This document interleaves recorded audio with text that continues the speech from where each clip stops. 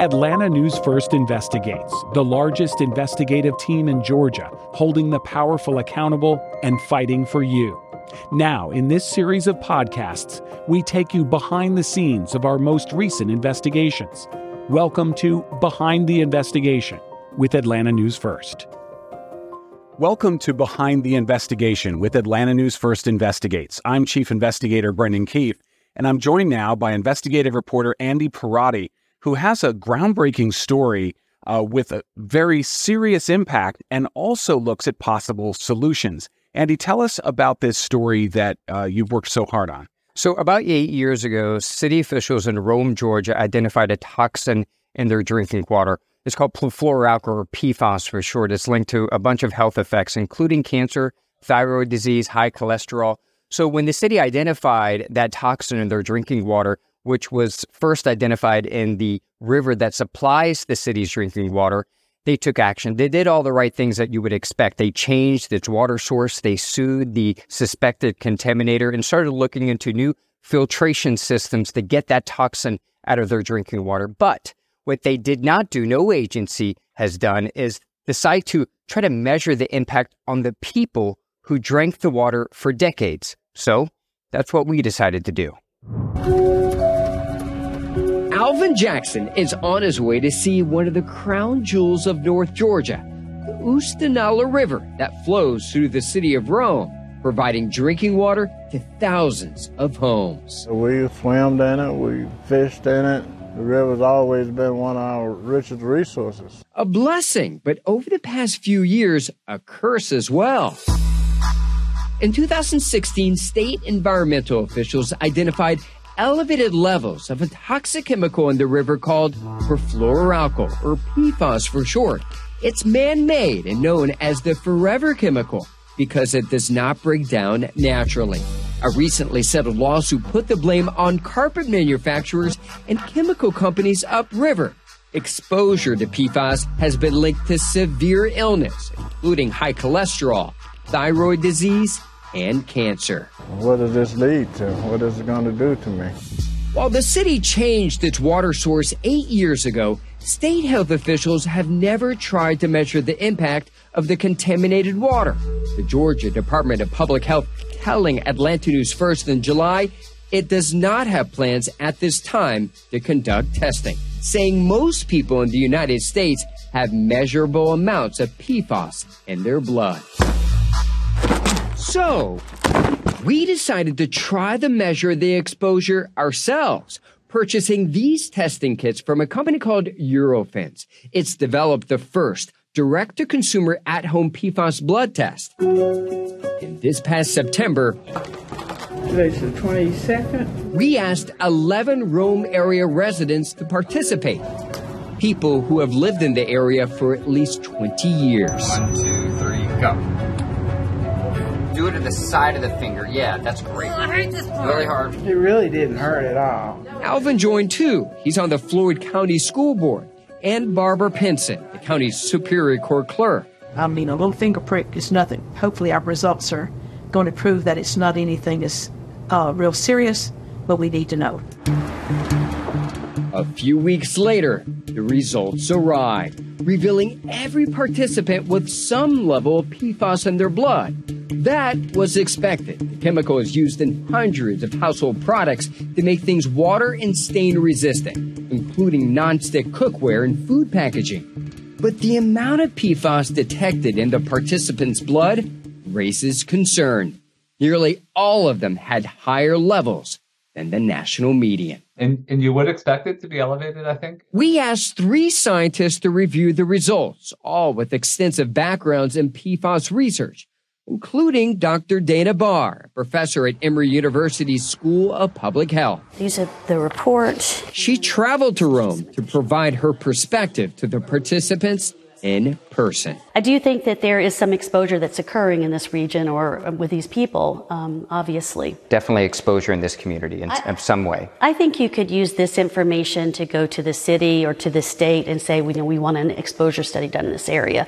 And I think that it warrants it given this information. The other scientists agree. While the sample size is small, Dr. Jane Hoppen with North Carolina State University says more testing should be conducted. Everybody should be tested, particularly in communities where we know that the water has been contaminated. You've opened your eyes. You've opened this community's eyes. Dr. David Andrews is with the Environmental Working Group, a nonprofit advocacy organization. If you worked for Georgia's Department of Health and you saw these results, how would you be responding?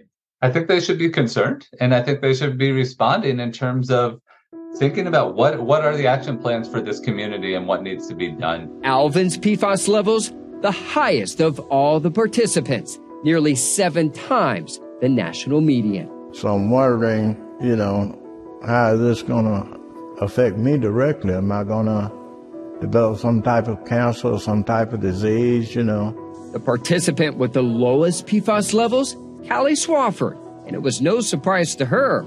For nearly 10 years, her drinking water has come exclusively from a natural spring outside the city. The proof is in the pudding.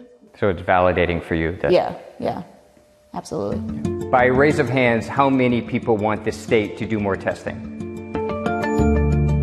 Despite the results, the state's health department's decision remains the same. It does not have plans to conduct blood testing, adding without direct oversight and knowledge of how the tests were administered, it would be irresponsible for DPH to comment on the results. Mike Elliott's PFAS results were more than twice the national median. Doesn't this make you mad?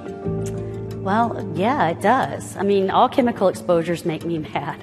Because, you want to be able to live in a world where you're not being exposed to something against your will. It seems like we should be able to yell and scream at somebody. Something needs to be done. I agree. It takes money to do things, though. That's the problem, and somebody has to fund it. A community poisoned without permission, and no plans from the state or any agency to help give more residents answers. Andy, what always impresses me about your investigative reporting is you simply don't take no for an answer, whether it's a public records fight or whether it's holding the powerful accountable. But in this case, you had a state agency that is refusing to do testing of a population that we know was exposed to PFAS. And you sort of said, no, we're going to do it ourselves with the experts. Tell me about that process and what were you thinking? When did you make that decision?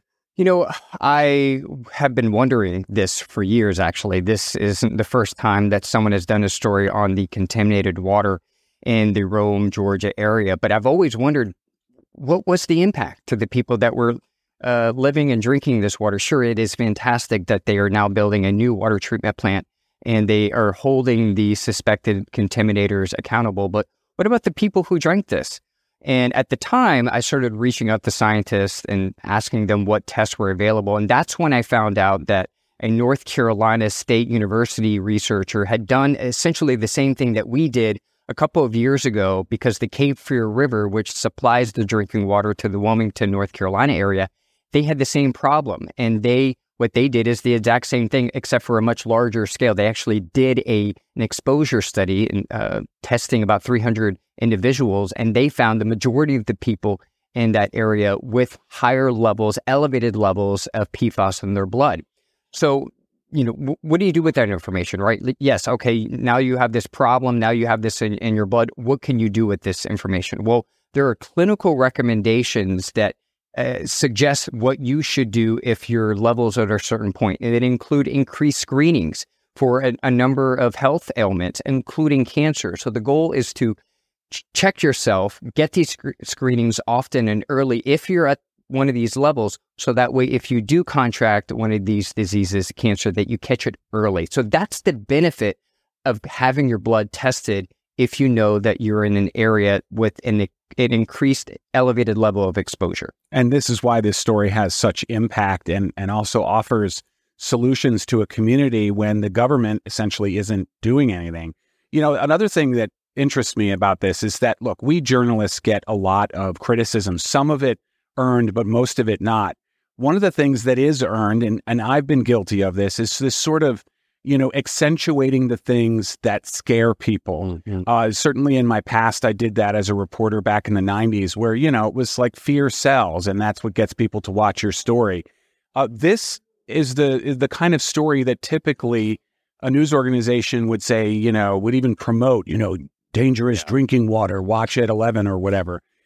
That's not the way you approach this story. You deliberately looked for solutions and did not use any of those sort of fear tactics or words that would tend to set people off to get them to watch. Tell me about that process and what you were thinking in doing that. Yeah, I was really concerned, or I was very cognizant that I did not want this to come across gimmicky, that we were buying tests online and then, here are the results and scaring people. I didn't want to do that. I wanted to arm people with information, no matter how the results came about. And when I got the results, I wanted to also make sure that we are interpreting them correctly. Again, not trying to scare the populace, especially the people in Rome, Georgia. So that's why I reached out to 3 different scientists, all with extensive PFAS research. And I said, hey, I'm not a scientist. I'm not an expert. Here are the results. I gave them all of the participants' results. And I said, simply, what are your thoughts? That's all I wanted. Just give me your thoughts. And then I'd say, hey, is this, I know it's a small sample size, but is it even worth doing? Was this worth doing? All of them agreed that it was worth doing. All of them said that even though the sample size was small, that it represented an elevated level. Therefore, they believe, based on these results, that some agency, whether it be the Georgia Department of Public Health or some other entity, should be doing a larger exposure study to find out how many more people have elevated levels of the toxin in their blood. You and I have been working together almost a decade now, and one of the things that impresses me about your process is that you interrogate your own facts. In other words, you hold yourself accountable.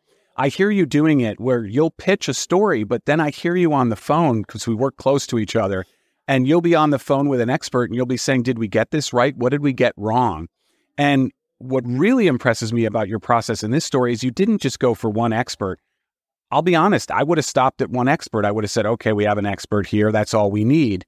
But we've covered trials before, particularly civil trials, where anybody can find an expert to parrot what they want to say. In this case, you went and found 3 experts and you asked them, hey, did we get this right? Is this important?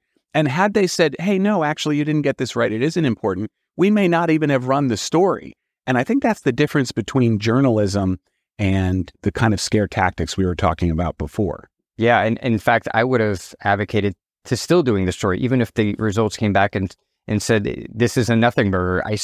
I would have suggested, hey, we decided to do this. A lot of people wanted to know the answer to this, and here's the answer. So I still would have advocated doing the story no matter what the results were. Brenda, I want to make sure that we make it a point that while the majority of the people in the Rome, Georgia area has not had an opportunity to have their blood tested, you can still get your blood tested yourself. Unfortunately, it is very expensive, and most insurance companies do not cover the cost for this particular test. Most labs actually don't even conduct PFAS blood testing. But about $400? Yes, about $400. A company called Eurofins, the same company that we profiled in the story, that developed the first take-home PFAS blood test. We have a link in this story on AtlantaNewsFirst.com. You can purchase it yourself. There are other companies that are just starting to offer this at a little lower cost, but you can do it yourself. Unfortunately, it's a little cost prohibitive for most people. And talking about solutions, what should I do if I pay for this test? If I had been drinking this water for 20 years, which was sort of the baseline for you putting this group together.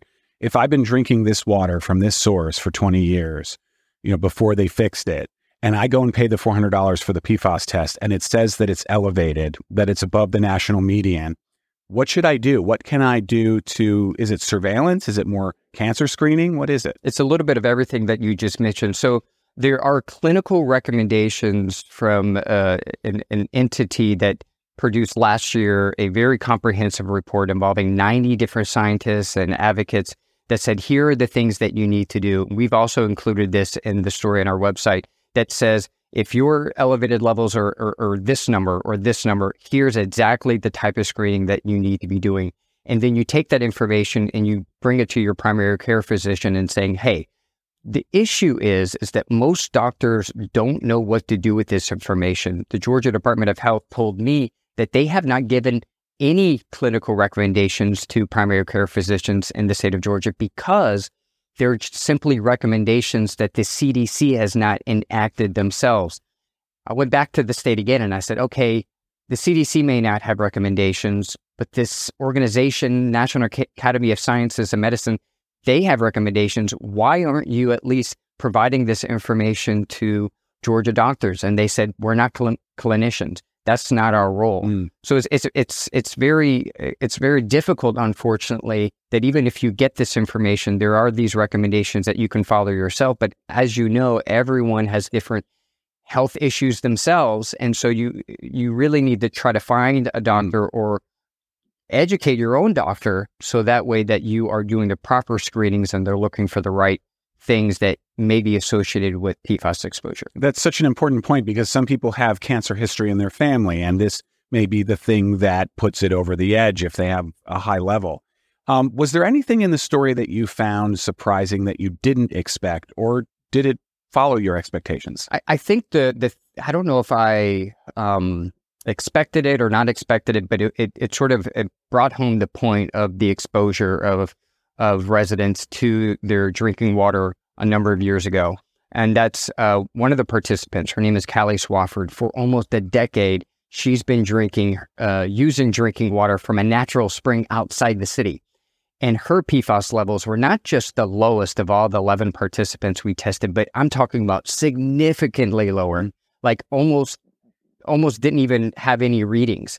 It still had PFAS readings, but significantly lower. And I asked the scientists, like, what do you take from this? This is someone who's been drinking spring water for almost a decade with the lowest. And they said that's probably indicative to the exposure from the drinking water. And this person doing the right thing for them shows that the majority of the people in this area likely have some sort of exposure specifically from when they were drinking this water a number of years ago. And the last thing I want to address is what the state is or isn't doing. And let's first start with what you just said, which is that, we have one person. This, by your own admission, this was a small sample.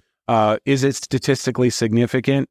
That's for statisticians to look at. But here's a sort of, sample that we generated, and it turns out in terms of the people actually doing the testing, they didn't know that she had gotten her water from a spring outside the city, but she turns out to have the lowest numbers. So it really comes down to there needs to be a broader surveillance and study is the suggestion.